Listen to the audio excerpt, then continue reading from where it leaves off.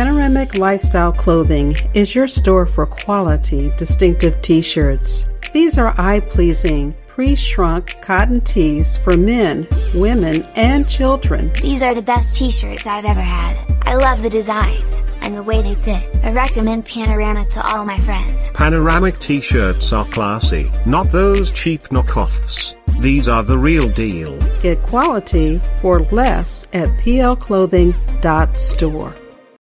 Make First Trade your first choice when it comes to investing. I've been using First Trade for years, and I love the fact that you free yourself from commissions with $0 online trades, and there's no hidden fees. You get a full suite of products. You can trade stocks, ETFs, options, fixed income, and over 11,000 mutual funds. And here's the part I like best. I can trade on the go. Seize opportunity no matter where you are with First Trade's Android and iPhone mobile apps. So keep those commissions in your wallet and maximize your gains by making First Trade your first choice for investing. Get more information from krobcollection.com. And get free stock market trading with First Trade. First Trade, your first choice for free stock trading. Sign up today at krobcollection.com.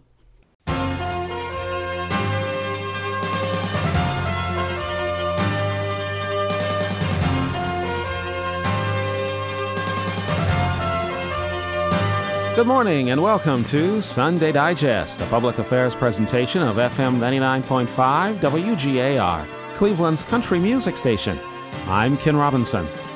On today's edition, are you looking forward to retirement? Do you think your present company will keep you on that long? An employment expert says, don't bet on it. Chances are if you're 52 to 53 and you've been working for the same company 5, 10, or 15 years, if you think you're going to retire at age 65 with that same organization, you better start thinking the whole thing through again. Robert Ottoborg says it's now standard practice for companies to get rid of workers after they hit 50. We'll learn of ways you can protect yourself and your family on today's edition of Sunday Digest. But first, most Americans would agree that our current income tax system is complicated. But would a simple flat tax be a fair tax? Citizens for Political Reform is a Cleveland organization that's been pushing for a flat tax for a number of years. Chairman Ken Wolnick joins us on the line this morning. GOP presidential candidate Steve Forbes has sparked the latest debate over the flat tax, and before him, Democratic presidential candidate Jerry Brown offered a similar proposal. Is a flat tax the way to go? Well, when you look at the cost in general to the citizens to fill out the forms, the cost that it takes to record all the information, 473 forms currently out there, and people are spending, 5.5 billion hours just to record these things in a system that originally was designed to collect revenue to fund the government. But it's gone beyond that now, and it does a lot of other things, namely the Internal Revenue Service has now become a transfer agent of money from one group to another. From what I understand, when the income tax first came about, it was created to tax rich people, wasn't it? Yeah, so very few people at the time. I think if you made $4,000 in 1913, you were considered rich. And it was, again, on that basis that the tax came into play to fund necessary programs. You would think to defend and take care of the Constitution, to keep people safe and things like this. But the government, since the New Deal and the Great Society, has grown in leaps and bounds, and the cost to sponsor all the activities coming specifically out of Washington has grown accordingly. So when you look at a new tax system, you also want to avoid revenue neutrality, whereby we're not looking for new ways to add to the burden of people, specifically the middle class. Now, some people are saying that a flat tax would hurt the middle class the most because they wouldn't have many of the popular deductions that they have now. Well, I think if your tax bite goes from about 28% to anywhere from 10 to 17, and the economy gets better, and I think the real hang-up on a flat tax proposal is the interest deduction on home mortgages. But even if you look at that, I think about 28% of the people actually use that deduction, and out of that, 80% of them are making $50,000 and over. So it's kind of a specious argument from the housing industry and the banks. So the mortgage rate deduction, the mortgage interest deduction really doesn't have that much of an impact on the bottom line? Not really. I think it's a lot of smoke. The whole issue here is that we could simplify the system. People will pay less taxes, and certainly the economy should grow accordingly. So we're looking at maybe a flat tax of about 17 to maybe 20%? I think 20 is way too high. Probably what I would like to see is start out about 17, and then as we start paying off the debt, get down to about 10. But there are several different variations of the theme whereby there might be some deductions for children, and it may not kick in until, say, $36,000, where each adult would get $13,000 deduction, and each child would get maybe $5,000. So you would start paying tax after $36,000. So there's a lot of variations of the theme, and that's what we have to look out for to see what plan fits best for everybody. Obviously, it's not a panacea, but it's a start to start reining in control of the government. And I think specifically the middle class deserves this more than anybody because they are paying for quite a bit right now. And if you want to put stress on a family, take a look at what the tax burden is between state, federal, and local. It's about 40%. And I want to underscore that. 40% of a wage earner's money goes to taxation. Isn't it too much by now?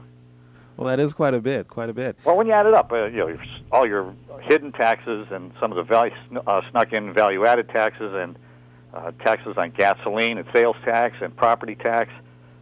I think back in 1970, about 6% of national wealth was transferred from one group to another. Currently, it's about 17. So you look at that trend, and it's very scary. You're listening to Sunday Digest on FM 99.5 WGAR. I'm Ken Robinson, and our guest is Ken Wolnick, chairman of Citizens for Political Reform, a Cleveland-based group pushing for a flat federal income tax. Now, what about poor people, the disadvantaged who don't make a lot of money, maybe the working poor, for example? They won't pay taxes. They won't pay taxes under a flat tax? No, they won't pay. Again, it depends on where the threshold is established, and some of the plans we've looked at and seen that people probably making maybe under $20,000 wouldn't pay a dime. That's kind of hard to believe. Well, it's too good to be true sometimes, but it is really good. And plus the fact there's an incentive for savings on here. This country has a wretched reputation for non-saving, so we don't want to tax any interest income. Now, somebody will say, well, gee whiz, that's great for the poor or for the rich. So what? We need a stimulus to save more for our future. Well, let's say a family with moderate income, let's say about $30,000 they're bringing in. 17% of $30,000 would have more of an impact on someone in that tax bracket than someone making maybe $300,000, wouldn't it? Well, I really don't get caught up in the class warfare. I don't get concerned really with people who make a lot of money. And secondly, somebody who made $30,000 and had a family of four probably would not pay any taxes. And if you look at the current tax collections, the rich are paying way more than their so-called fair share. And I use that term fair share very loosely because I really like to know who establishes what fair is anymore. It seems that if you have a decent home and you work hard and you grow and achieve and accumulate, that you're an enemy of the state for some reason. I think it's wrong. You got to look at people who are creating the wealth in this country, who are going to put forth the capital for jobs and investment and all these other things. I don't think they're enemies. Now, some have suggested that we go to a sales tax, a national sales tax, let's say of 15% or 17%, and you just pay taxes on everything you consumed or purchased. What's wrong with that? It would be a totally voluntary tax. You have to tinker with the Constitution because the Constitution says, the 16th Amendment, that is, says that you have to have an income tax. And secondly, they don't work because sooner or later somebody will come back with a income tax. It hasn't worked anywhere, to my knowledge. There are some countries in Europe tried it, didn't work, and it's too easy to bury the cost of government. You know, when people fill out a one-page form and it says you owe the government all this money, and that's it, and people have a real understanding of what the cost is. And I think the sales tax is very aggressive because for some people, again, on the lower strata or stratus, will pay more of their income. Now, Republican presidential candidate Steve Forbes is the guy who's created this new debate over the flat tax, and I believe Jerry Brown, when he was running for the Democratic nomination some years ago, brought it up. Both those men seem to be lambasted by members in their own party. And why is there this internal dissension and sometimes even hate over the flat tax proposal? Because Forbes is making a run for it. I'm not endorsing or supporting Forbes. However, he's made a lot of hay with it, and I think there's a certain amount of jealousy, and I think the Republicans who are lambasting us are kind of dumb, really, because most people, I would venture to guess, are for a flat tax. So what are they doing? They're creating a class warfare situation within their own party by attacking Mr. Forbes, who's a very wealthy man. And, you got to listen to what the guy's saying, not from where he came or what he has. Do you think that if we do get a flat tax, do you think it may be misused and abused like the current income tax system that was supposed to have been a fair system back in the early part of the century? Well, unfortunately, when Washington gets involved, and as soon as they create laws, whether they're for taxation or rules and regulations, that creates a whole lobbying group of vested interests that are going to try to counter the effects of this law or this tax. That would be eliminated. What a start. Jeez, we probably would rid half the lobbyists in Washington once the tax code is changed. And second of all, it's pretty neat. I don't think it'll be very easy to bury or to evade or to escape taxation as it is now. There's a lot of underground economy, and there's a lot of different ways that people are actually evading and not paying their taxes. And I refuse to use the word fair share or the phrase fair share. So there's a lot of possibilities that would clean up the whole mess. You want to give us a scenario here as to what are the chances you think of the U.S. having a flat tax in a not too distant future? I would say within 5 years. It depends if it gets on the national agenda. You could bet that whoever comes out of the Republican primaries and will go against Clinton will support some kind of tax reform system. They're fighting among each other now, but at that point, somebody will come out and be for it. And it's interesting to note even the Democrats in the state of Ohio have come out for a tax reduction, and which is really good because traditionally Democrats have never supported a tax reduction in recent memory. Now that's the question. Will a flat tax be tax reduction or just tax reform? Both. Both? It has to be both. Well, we want to thank you for talking with us today. Ken Wolnick, chairman of Citizens for Political Reform, a Cleveland-based group pushing for a flat income tax. I'm Ken Robinson, and you're listening to Sunday Digest on FM 99.5 WGAR. I went to my boss, said I need a little time to work on this poor broken heart of mine. He said, I'd like to help you. I've been there before. The problem is, girl, you don't work here no more. You got trouble. America's aging population is heading for trouble in the workplace. Our next guest says you can bet your company will get rid of you long before retirement. Robert Otterborg is author of the book Kiplinger's Retire and Thrive. He joins us in the studio. Bob, what's the difference between early retirement and being fired? I think it's all the same, different ways to say the same thing. Some people are downsized. Other people are given a package which says early retirement. Some people even are fired, and it all means the same thing. The company doesn't need you anymore. And so it comes down, however you want to call yourself, a victim of downsizing or early retirement. It's the same thing. Starting a week from Monday, the place you went to work for 5, 10, 15 years is no more the place you go to work anymore. So the end result is the same. What's the average age of early retirement? I don't think there are any real statistical studies, but it's getting younger and younger. I mean, some accounting firms ask their partners to retire at age 60. Depends on the particular industry. Of course, the military, people take early retirement after 20 years service, and they're only in their mid-40s. But by and large, I'm not dealing with that marketplace. I'm dealing with the people, men and women, who are in their mid-50s to early 60s, and all the various alternatives they have, whether they want to retire, whether they want to do something else, take another job, start a new career, or whatever. I'm not an advocate, by the way, that once you leave that corporate or institutional job, you should just become a full-time golfer. There are many other alternatives, and I'm sure Ken's going to get into that later on in the program. Okay. Well, let's say someone is 55 years old. They had planned to work till they're 65, but the company comes in and says, we don't need you anymore. We're going to give you a little extra money here and get out of here. And you weren't expecting it. The person wasn't expecting it. What do they do then? Well, that question is interesting in its own right, that you should not wait anymore for the company to come to you.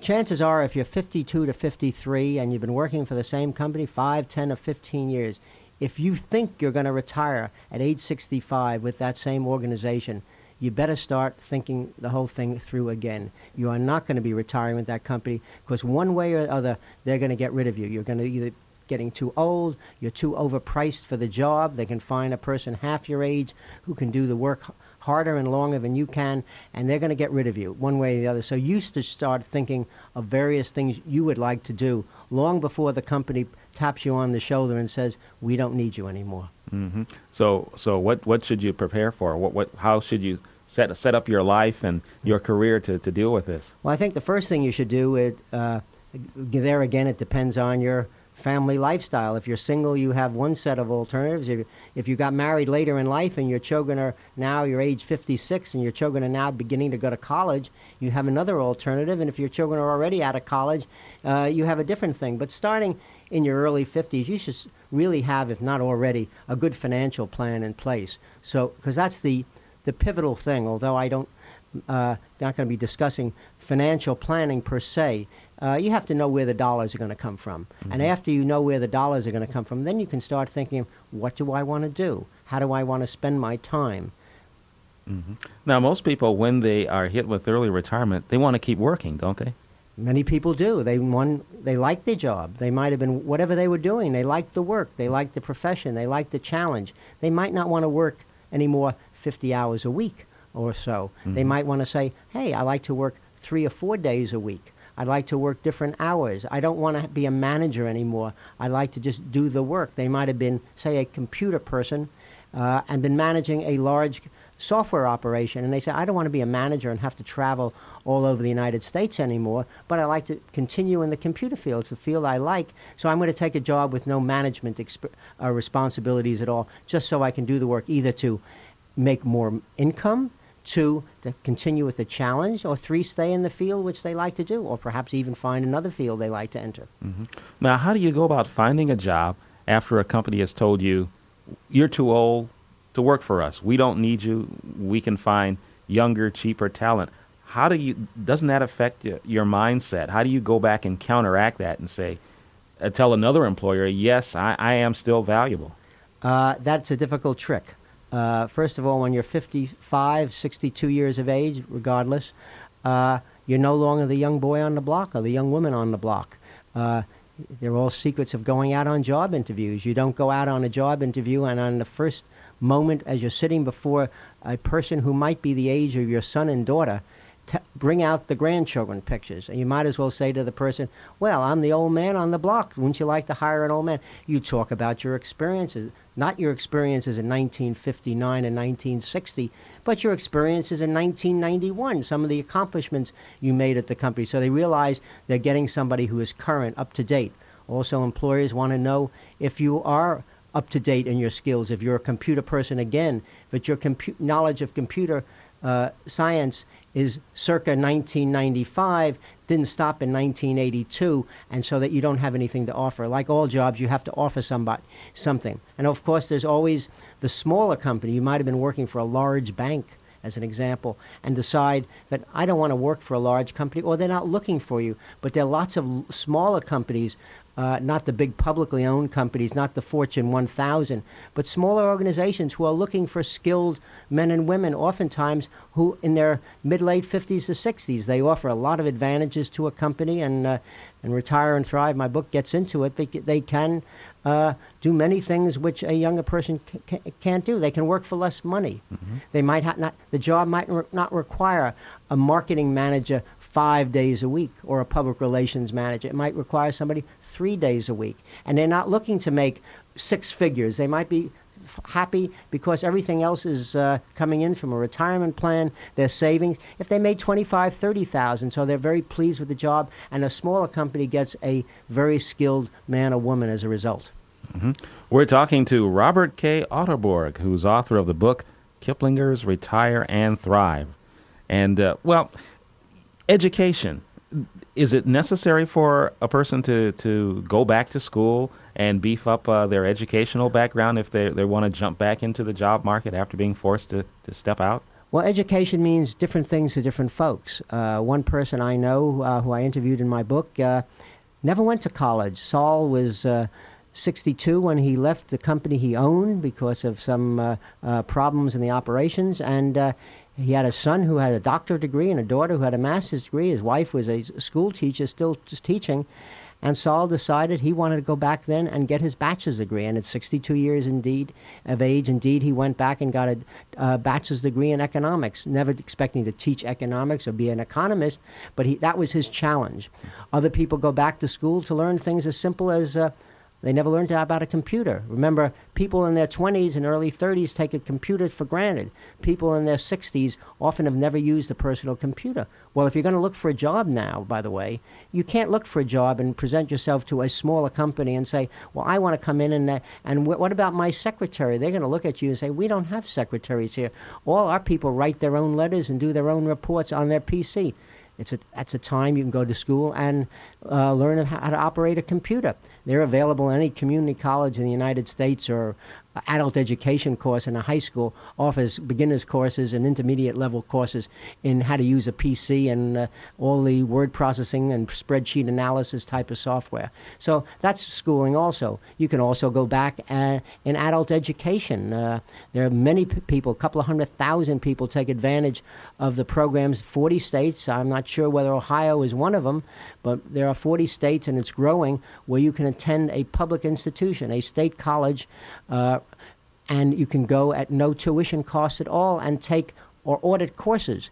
And the only expenses you have are the enrollment expenses. So if you are interested in a particular area, whether it's for a job or just for your own enlightenment, you can take courses at public institutions at little or no cost at all. But that's a scary proposition for a lot of folks who haven't been in school for like 30 or 40 years, isn't it? There indeed is a scary thing to suddenly find yourself sitting next to somebody half your age. I have a friend in the Durham, North Carolina area where I live, and Tom is an ophthalmologist, and Tom practices ophthalmology 2 to 3 days a week in some clinic, and then the other 2 days a week he is back at the University of North Carolina taking all his basic biology courses, the same ones which he took at the University of Michigan 50 years ago. He's in classes with people who are 19 and 20 years of age. That nobody knows in the class. He's a physician, but nonetheless he's there and he's willing to accept that challenge. What it really is, it's an individual thing. But the schools are open, and they have all types of courses, whether it's for skill level things like computer sciences, for educational things to start new careers. There are people who, as one person I met, was a physician at age 65. Now I'm not advocating this for everybody, but he decided that he was not going to practice the type of plastic surgery, restoration of hands, etc., that he had been doing for so many years. And Earl literally went back and got a degree as a lawyer, and now he's about 69. He's practicing law in Raleigh, North Carolina. Well, I'm not advocating that as the common approach to most people. Most people don't need that type of challenge. But there are all types of programs based on going back to school and using that as a base. Mm-hmm.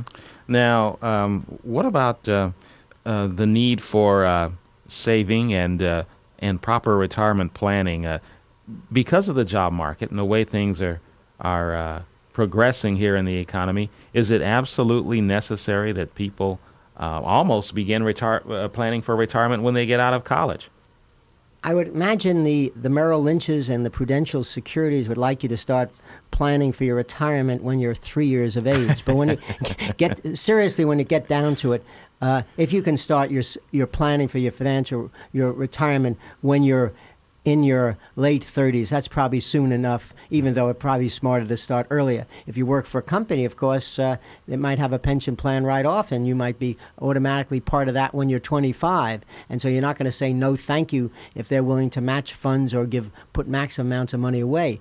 But you should start your serious thinking of what's going to happen in the future when you're in your early ages. I think as important as that is, now the consumer economy is not going to favor this, but people in their 50s should start watching, and particularly if they're working for a company, should go on a economic boycott of a sort. Don't start overbuying. There's no need at that time to go out and buy that second house we always wanted at the lake or on the shore. As much as you wanted it. If you want to buy a boat, don't go on a binge and you have to get the biggest boat. What you want to do, you want to be in a good financial condition. You want to have the things you need to live. But it's not good all of a sudden if the person at age 55 gets that tap on their shoulder and the company says, we no longer need you, and say, gosh, I have a leased luxury car, I have a second house up on the lake, and I also have just bought myself a boat. That's an awful lot of additional mortgage payments and monthly payments you're paying to some financial institution. The person who has a more restricted approach to spending is probably in a much better position. So there are all types of things you can do to make sure you're as liquid as possible when that day comes along. And on that note, we're out of time. We want to thank you for talking with us today, Robert Ottoborg, author of Kiplinger's Retire and Thrive. And that's today's edition of Sunday Digest.